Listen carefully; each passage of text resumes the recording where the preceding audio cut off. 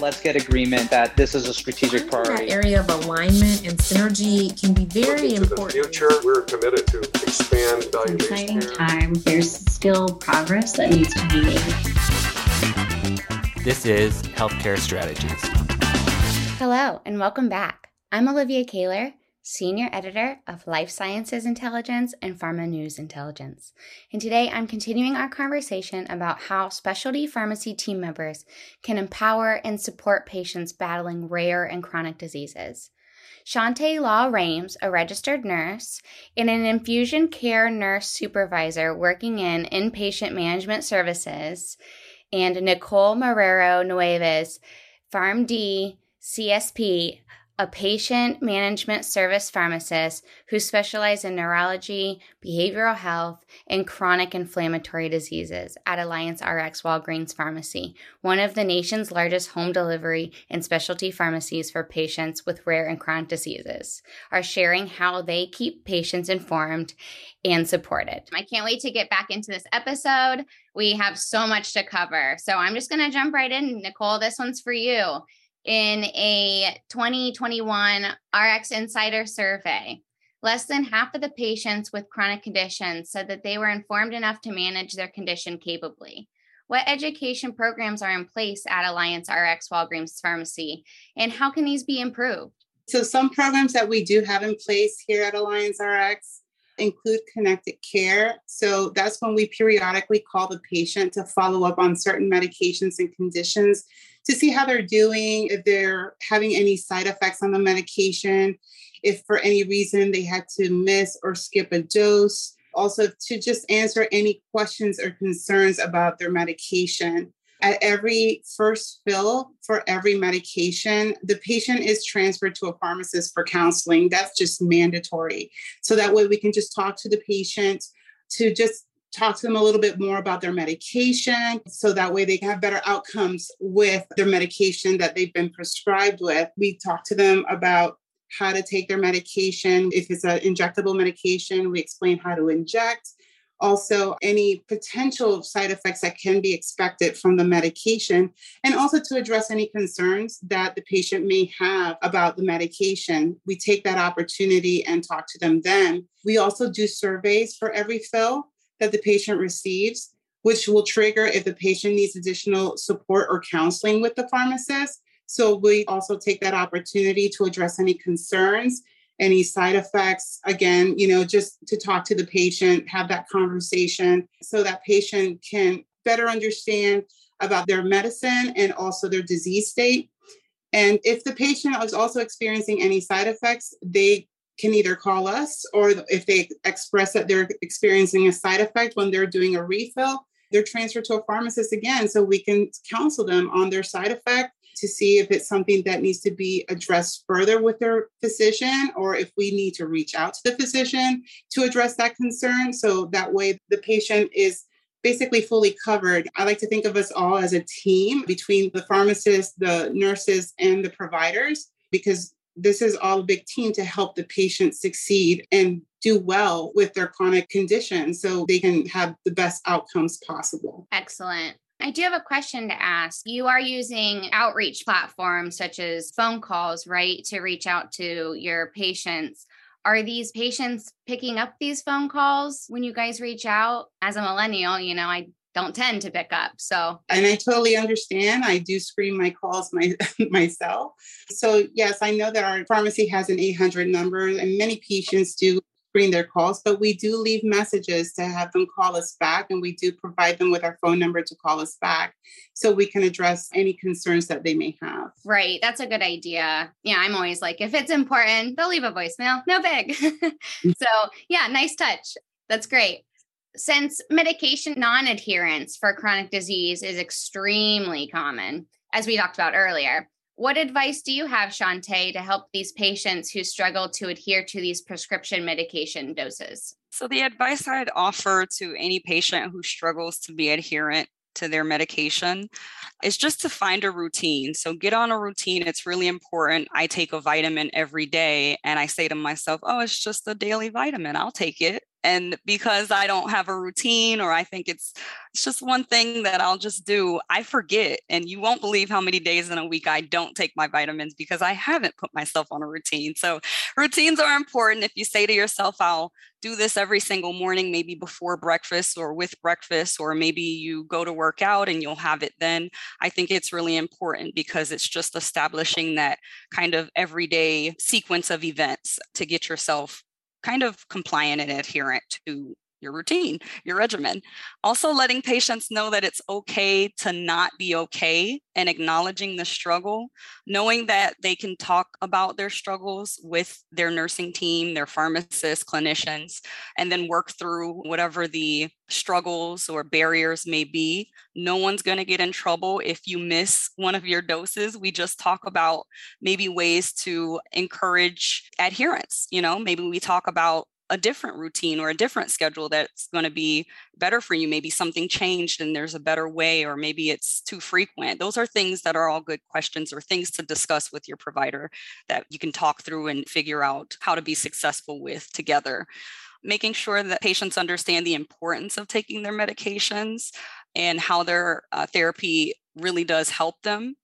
From a nursing standpoint, actively listening and acknowledging so that patients know that you did hear them. They don't feel like, oh, I'm talking and I'm expressing these barriers or these concerns and no one really cares. So just always remembering to be an active listening ear and acknowledging what they're saying to you. And then making sure that they understand that they can leverage their pharmacy. So the things that Nicole was talking about with pharmacists being on call 24/7. Same thing for nursing for infusion patients.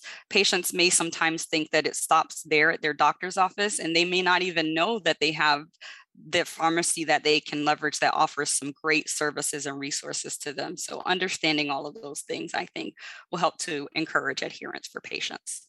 Wow, that was a great overview. Thank you. I have one small question. We mentioned before, especially I think it was with the biologics, about Nicole receiving text messages. Do your patients have the option of receiving a phone call, email, text message? Do they get to choose from that? Yes. So currently today at Alliance, my nursing group offers phone calls, but to those that, as you mentioned, millennials that feel like I don't have time to talk on the phone. That's just way too much of my time. And they want to maybe get into more of the digital realm. We do offer some email capabilities as well. So we can't quite talk about everything via email because we want to protect personal health information and things like that. But a quick, hey, I'm ready to refill my medication. Can someone reach out to me at 7 p.m.? We are able to do. And we found that it really has helped our younger generation to be more compliant with refills, because now we send them an email and they respond in 2 seconds, where we've been calling them for 2 weeks and they never respond. But right when you send that email, it's like a 2-second thing where they're like, oh yeah, I'll call you tonight, or call me at this time. And we realize what schedule works best for them, or when the best time is to go ahead and get that refill started. So absolutely not quite there with the texting yet, but we are looking for it and hoping for it in the near future. Great. Yeah, I'm sure that the text messaging will really increase adherence, especially if you said you saw an uptick with response and with the emailing. I'm excited to see how that'll change everything for you guys then, when you guys do have the texting capabilities. Yeah, I'm excited. Can't wait for it. Great. All right. Well, Nicole, what advice do you have to help these patients who struggle to adhere to their prescription medications? So non-adherence is super common, as you mentioned. Patients with chronic diseases can be on injectable biologics. So unlike tablets that you can take once daily, like Shantae was mentioning, like her vitamins once a day, biologics can actually be dosed maybe 3 times a week, weekly, biweekly, monthly, every 3 to 6 months. So adherence is very key with these medications, because there is that potential for developing resistance to certain therapies. So I like to provide them personal aspects on what I do myself when I take my biologics, because I understand the struggle of maintaining compliance. So my tips that I use personally, I set alarms on my phone. I actually use a planner. I live and die by my planner. I love my planner. And I also use my calendar on my smartphone. And I also provide those tips to our patients and explain to them what I do so I can maintain compliance. And I also talk to them to see what would work best for them and how they can maintain their compliance so that way they don't forget to take their medication on time so they don't miss those doses, because missing doses, like I've mentioned before, can increase the risk of resistance, or they can create antibodies for certain biologics. So compliance is key. Other tips I like to provide, if the patient has a trusted friend or relative, they too can help by talking to the patient. Maybe they can also send that text message that, hey, you're due for your medicine. Go ahead and take it. That also helps. I do that with my family. Like I have my mom who's on medication every 6 months, reminding her, hey, you're due, go take your medicine. So she'll make her appointment and take her medication that way. That's great. So really, it sounds like just improving your communication overall between everybody helps the whole system flow. Correct. Yes. Communication between the provider and pharmacist is imperative to good disease outcomes for the patient. So as pharmacists, we don't just fill the prescription. We also look at the patient history, allergies, medication list, diagnosis, dose, frequency, and strength to be sure that the medication that we are dispensing is not only going to be appropriate, but it's also safe to take with their current regimen of medication.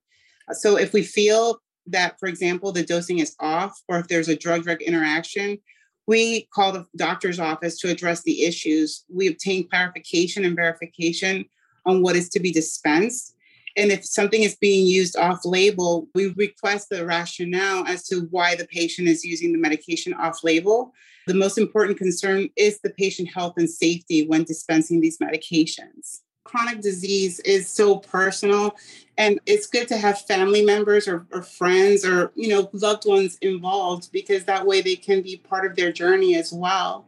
I'm very lucky. I have my son, I have my family, my parents, who also help me out. They're there for me and I'm there for them with their medical journey. So we try to help each other out because, we're human. We tend to forget, but at least we have each other's back to remember, so that way we have the best outcomes. That's so great. Yeah, having that solid support system, I'm sure, would just be so helpful. Yes.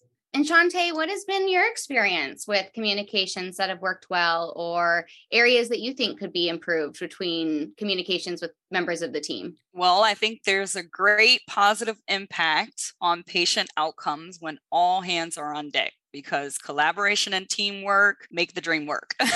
Sorry to be cliche, but some things that work well are just, communicating in general, active listening, understanding that, between nurse and pharmacist and doctor's office, nurse and doctor's office, it's a give and take type of thing. So ensuring everyone is involved, all the ideas are shared, because we all get a little piece of everything when it comes to patient care. There may be something that the pharmacist can see related to the therapy that the nurse didn't see, and then there might be something that the nurse sees related to assessment that the pharmacist didn't see. So just really working together and making sure that we are all heard and we're all kind of sharing what we feel is going to be most impactful or help to increase the patient's outcome in any positive way is shared and heard. Also, making sure that we share the same goals. So if my goal is different from the pharmacist's overall goal, then we're going to collide when it comes to outcomes. So just making sure that we're prioritizing, even if we do have different goals, we're prioritizing them and working to achieve that same goal at a time. Following through with patients is important.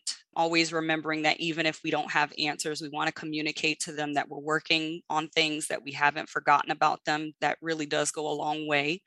Decreasing medical jargon. So sometimes we're throwing out, PAs and other things that patients may agree to or say, yeah. And when they get home, they have no clue at all what you talked about. So just decreasing that and kind of making sure you're communicating in a way that not only the patient will understand, but also other team members, because what I say in my nursing world may not be the same thing that Nicole says in her pharmacist world, and vice versa. And then creating safe zones. So just developing that trust between members of the care team and then also with patient. I think all of these things together kind of work to to increase communication and then therefore increase patient outcome. Yeah, decreasing the jargon, making it, a bit easier to understand for these patients. Well, like you said, all those acronyms, right?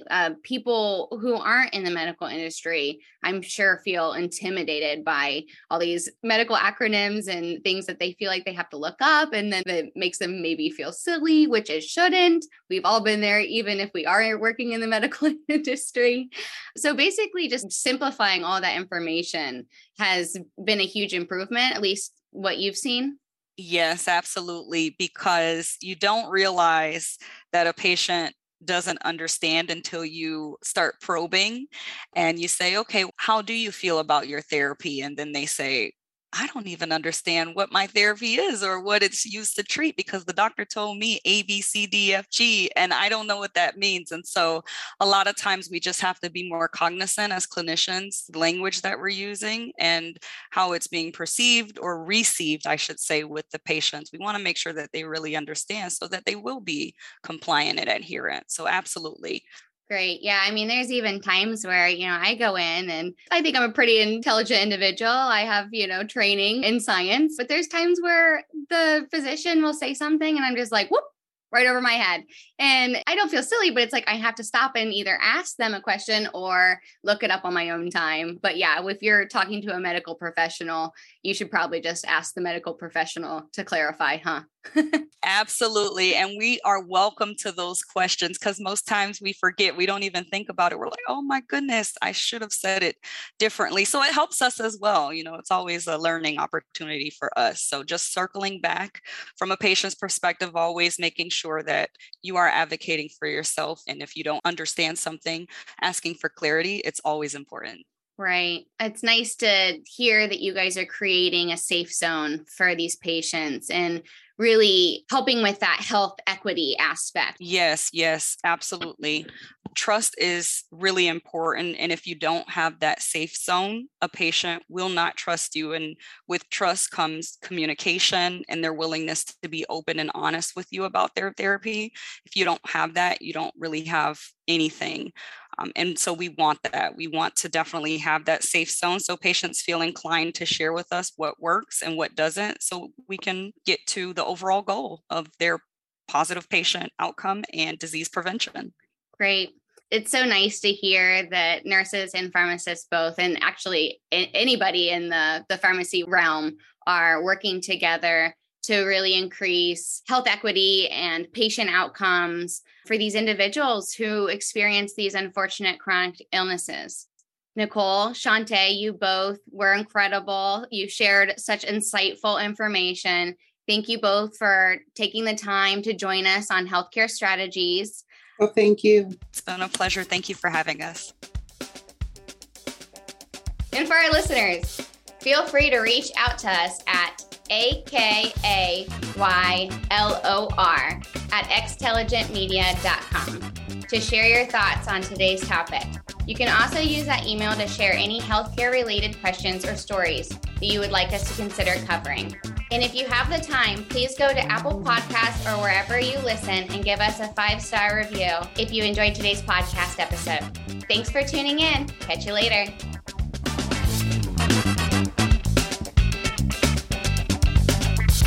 This has been an Xtelligent Healthcare Media production.